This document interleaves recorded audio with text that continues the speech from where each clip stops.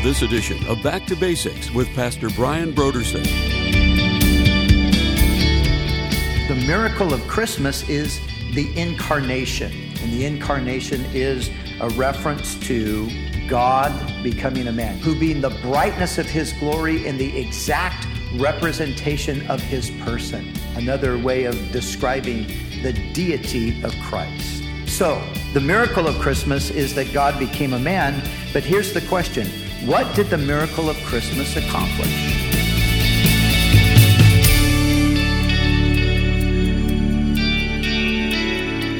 Today on Back to Basics, Pastor Brian begins our special Christmas series.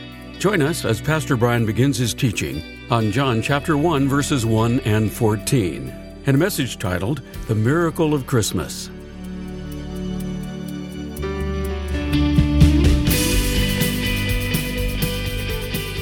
Now, here's Pastor Brian.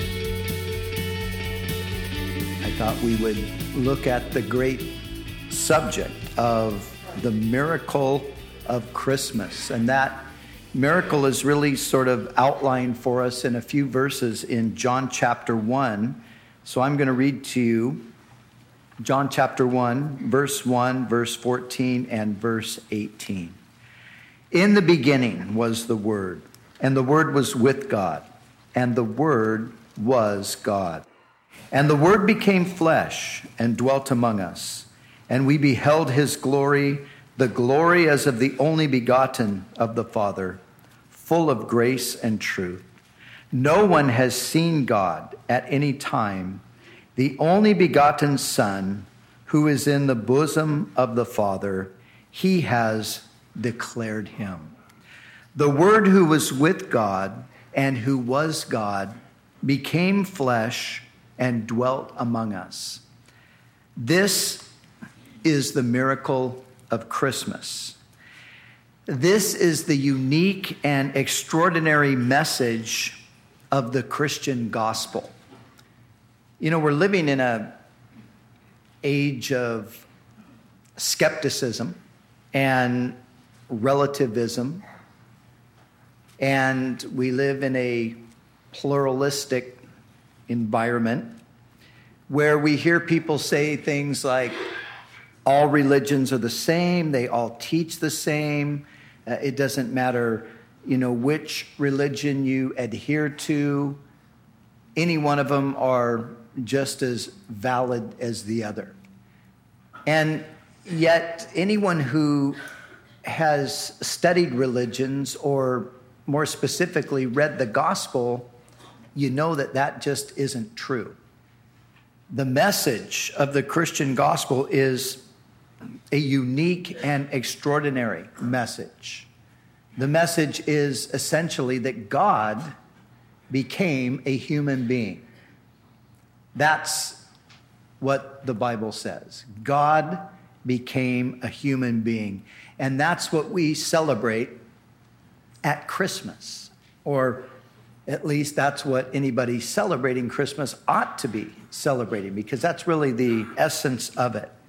Now, this message that God would become a human being was predicted many, many centuries before Jesus came. And so it was really the promise of the Old Testament. The Old Testament, as you read it, one of the things you notice about it is it's anticipatory and it's incomplete. Anticipatory meaning it's looking ahead. It's always pointing you to the future, and ultimately to the future regarding the Messiah, his coming and the establishment of his kingdom. But in the Old Testament, this was really the main promise. The promise that God would come and visit his people, that God would come as a man. Isaiah declared that. In the 7th chapter, the 14th verse, he said, "Therefore the Lord himself will give you a sign. Behold, the virgin shall conceive and bear a son, and shall call his name Emmanuel." Emmanuel means God is with us. Isaiah went on to say, "For unto us a child is born, unto us a son is given, and the government shall be upon his shoulder. His name will be called Wonderful, Counselor, Mighty God, Everlasting Father, Prince of Peace. Isaiah prophesied approximately 700 years before the birth of Christ. Micah was a contemporary of Isaiah, and this is what he said: "But you, Bethlehem, though you are little among the thousands of Judah, yet out of you shall come forth to me the one to be ruler in Israel, whose goings forth are from old, from everlasting." So you see, Isaiah says that the child that's born is a son who is given, who is the mighty God, who is God with us. And Micah adds to that his going forth, he's stepping out of eternity into time. So this was the promise of the Old Testament, that God would become a man. It is the claim that Christ made concerning himself. Now, there are people today who say that Jesus never claimed to be God. They say that was put in his mouth by others at a later date. But the fact of the matter is, Jesus did claim to be God. Every time Jesus said, "I am," and then added something to that, like "I am the bread of life," or "I am the light of the world," or "I am the good shepherd," or whatever, "I am the way, the truth, and the life." Each of those statements, Jesus is putting himself forth as the great I am. You see, that was the name that God revealed himself to Moses by. Maybe you remember when Moses was being commissioned by God to go to Egypt and to let the people know that their time of deliverance had come. Moses asked the question, he said, "What is your name, and who shall I tell them sent me?" And the response from God was, "Tell them, I am has sent you." And so Jesus uses this "I am," and then on one occasion, he says so clearly that it's indisputably his claim to deity. He says, in response to the Pharisees, he says, "Before Abraham was, I am." He takes the very name of God to himself. So it was the promise of the Old Testament. It was the claim Christ made of himself. And it is the declaration of the New Testament. So the Bible in its entirety teaches that God would at some point in history become a man, that he would come in to human history.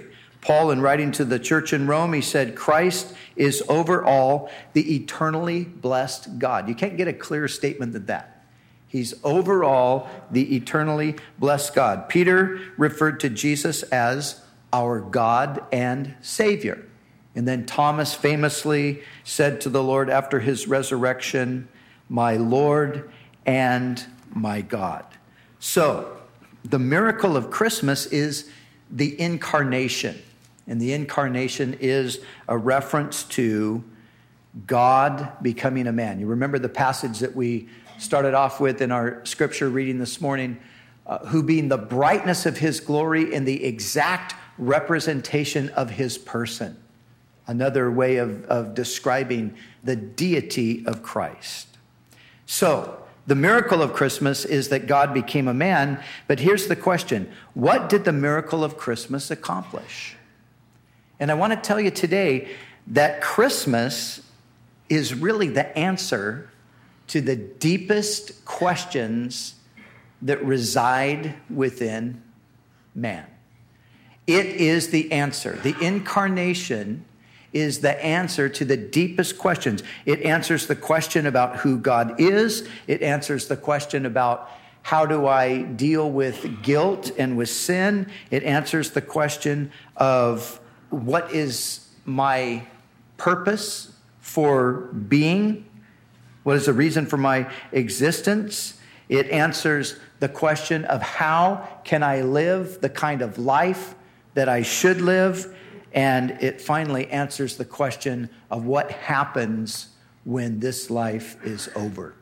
And so we want to look at each of those points. The Christmas miracle accomplished each one of these things, beginning first of all with bringing to us a clear revelation of God. You see, the picture of God historically had been distorted, and it was unclear. Even though God had, again, as we read, he had spoken in time past to the fathers by the prophets. He had even on occasion sent angels to speak on his behalf. But man's understanding of God was distorted. Even the people who had the clearest revelation misinterpreted the revelation. Of course, we're speaking about the Jews. They were the ones who were entrusted with this written revelation of God. The rest of humanity had the general revelation of God that's seen in nature and providence and things like that. But the Jews had a more specific revelation of God. But yet, even with that specific revelation, the picture that they ended up with was a distorted picture. And by the time we come to the arrival of Jesus, you find that the men who were the self-appointed representatives of God were radically misrepresenting him.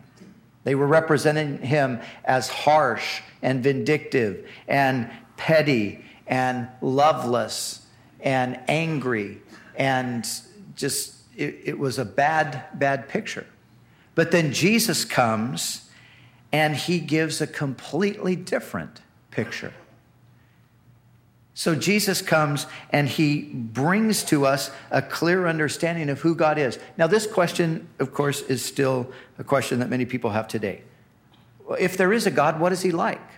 The answer is found in Matthew, Mark, Luke, John. Of course, you can find it in the Old Testament as well, but you find it spelled out clearly when we come to the Gospels. Jesus, he fleshes out God. He puts God out in the open for everyone to see. And that's exactly what's being stated in the 18th verse that we read of John chapter 1.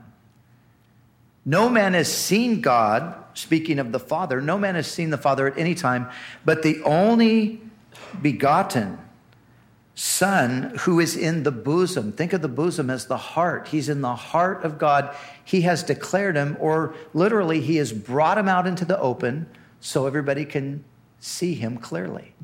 So this is what happened at Christmas. God was brought out into the open. And as we look at Jesus and as we see his interaction with people, as we see how he deals with the sick and the suffering and the sinners and just suffering humanity in general, we see this beautiful picture of a God of love and mercy and grace and compassion who's anxious to forgive and to restore. So much a contrast to what was being portrayed by the religious leaders at the time. But, that problem is not limited to the first century. We still have plenty of misrepresentation of God all over the world today. And there are people who think of God in very harsh terms. They think of God as being angry and wanting to destroy and ready to condemn. And there are other views of God that are inaccurate. But if we want to know what God is like, we have a picture of him, a faithful picture in Jesus Christ. Now, I don't like to really use this word concerning the Lord so much, but I'm going to use it. Jesus was cool. And I don't like to use it so much because, cool is just, one of those things. But it gets a point across. Jesus was the kind of person that you wanted to meet. You wanted to encounter him. You wanted to experience him. You wanted to hear what he had to say. People were drawn to him. Multitudes of people were drawn to him. The very people that would have never gone near the religious leadership of the day, they would have stayed away from them, knowing that they would have never been welcomed by them. Those people were drawn to Jesus. And they came to him sensing that he would embrace them, and he did. He did that very thing. And I would go so far as to say that religion, in a general sense, there's just something about it that's not cool. It's unattractive. It smacks of just an oppressive, coercive kind of a thing. But that's not what we find in the true gospel, the biblical gospel. The true gospel is drenched in grace, and grace is just it's like a big welcome sign. It's just inviting everybody to come and to participate in God's love. That's what Jesus did. He brought God out into the open. That's what happened at Christmas. And so now for the past 2,000 years, we have had a picture, a portrait, if you will, of God himself. We find it in the pages of the New Testament. But not only did Christmas bring God out into the open, but Christmas also shows us that we can be forgiven, that our sins can finally be atoned for. Now, even though we live in a very, very much a secularized culture, there's still many people in our culture that are aware of the fact that they're sinners. They might not use that exact term, but they know that there's something wrong with them. They know that their behavior is wrong. It's unacceptable. They feel guilty about that. Even in our highly secularized Western culture. Now, outside of the West, you've got this all over the place because people still have a theistic worldview to some extent, and they still think in terms of right and wrong and judgment and God and all of that. So this issue of sin and guilt is still very much a real issue for most everyone today. Now, we live under the New Testament period in which we have this amazing forgiveness that comes to us through simple faith in Christ. And even when we sin today, we can have our sins forgiven just as simply as asking for it through Christ. But, sometimes I think in the simplicity of it, we've forgotten the greatness of it or the glory of it. You see, if we had lived prior to the first Christmas, forgiveness of sin was almost impossible. At least for most people, you could never really know for sure that your sins were forgiven. And there was a very lengthy and, to some extent, a very gory process that had to be walked through in order to obtain, hopefully, the forgiveness of sins. Now, amongst the pagans, of course, they had all of the ideas about sacrifice and so forth. And that was true amongst the Israelites as well. Theirs were not rooted in paganism. The pagans actually just distorted what happened in the beginning when God required a sacrifice for sin. But with the Israelites, God had given this system so that men's sins could be covered so that God could bless them. You see, sin is the thing that keeps God from blessing and bestowing his goodness on people like he would like to.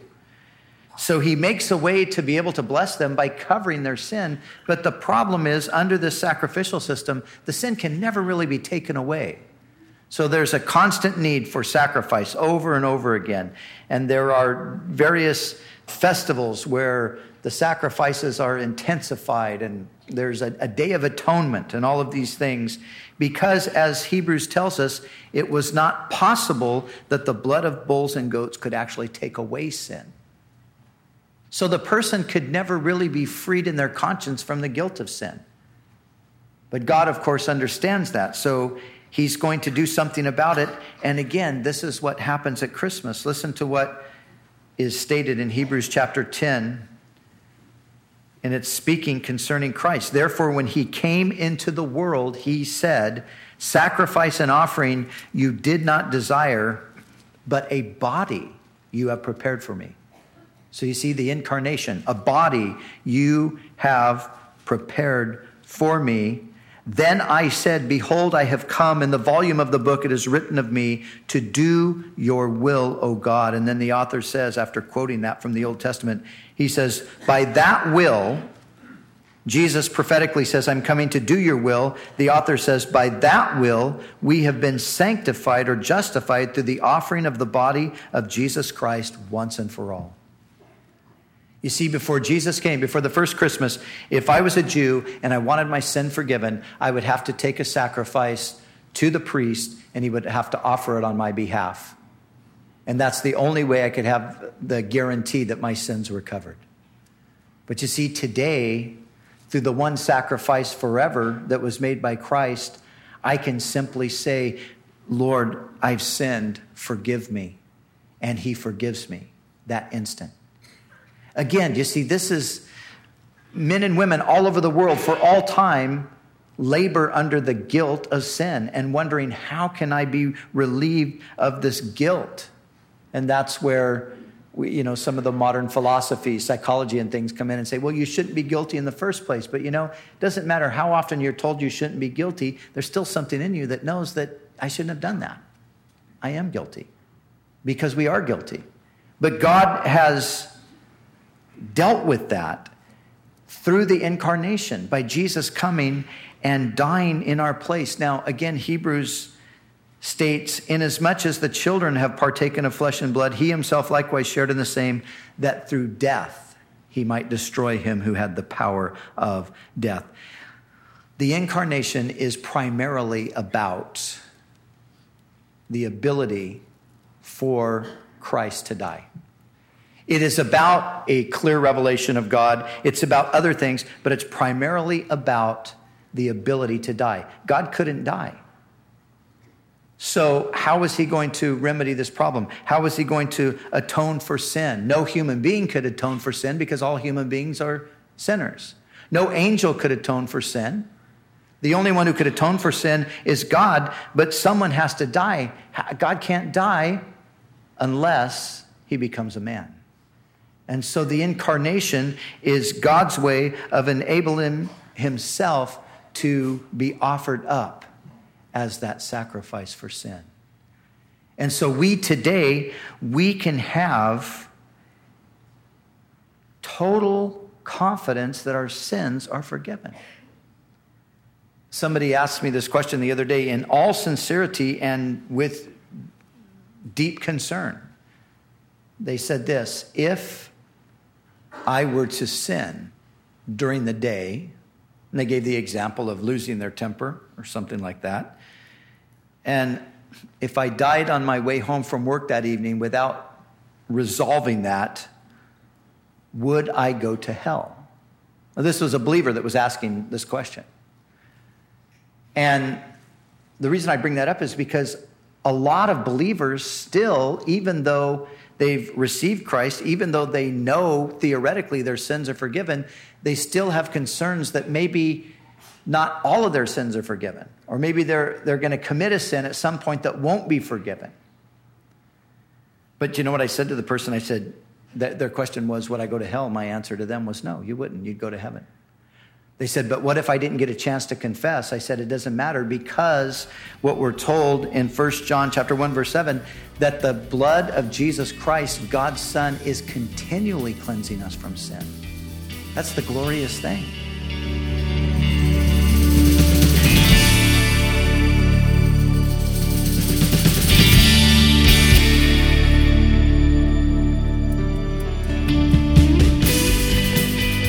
And now, let's join Pastor Brian in the studio as he shares about this month's resource.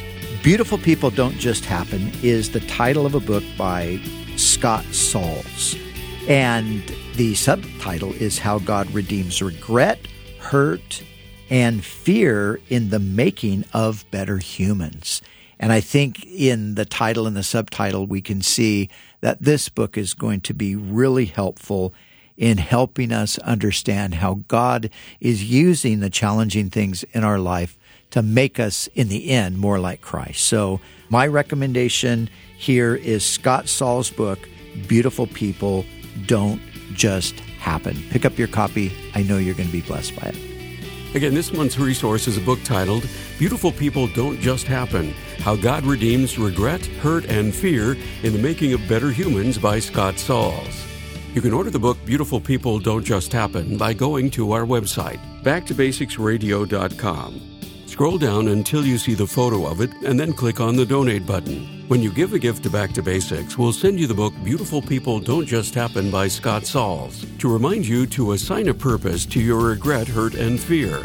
It's our way of saying thank you for your generous support of this ministry. We'd also like to remind you that all of our other resources are waiting for you at backtobasicsradio.com or by calling our request line at 1-800-733-6443. That's 1-800-733-6443. Our desire is to encourage you in your daily walk with God.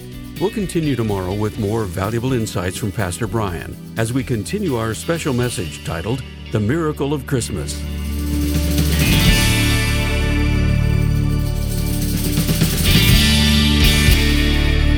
Back to Basics is the preaching and teaching ministry of Calvary Chapel, Costa Mesa, California.